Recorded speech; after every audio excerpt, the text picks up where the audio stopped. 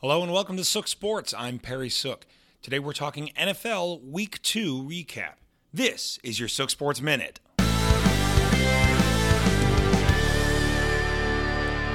Getting defensive. In a league that loves points and highlights, defenses came up big on the second Sunday of the season.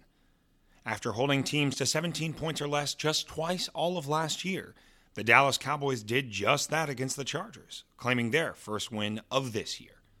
Remaining perfect on the season, the Raiders flew to Pittsburgh and upset the Steelers, getting pressure on Big Ben 31% of the time.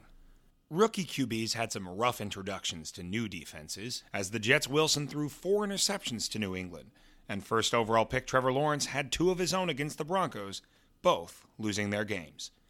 In fact, 9 of Sunday's 14 games failed to reach the over, and with starting quarterback injuries in Chicago, Miami, Houston, and Indianapolis, that might be a trend worth betting in the weeks to come.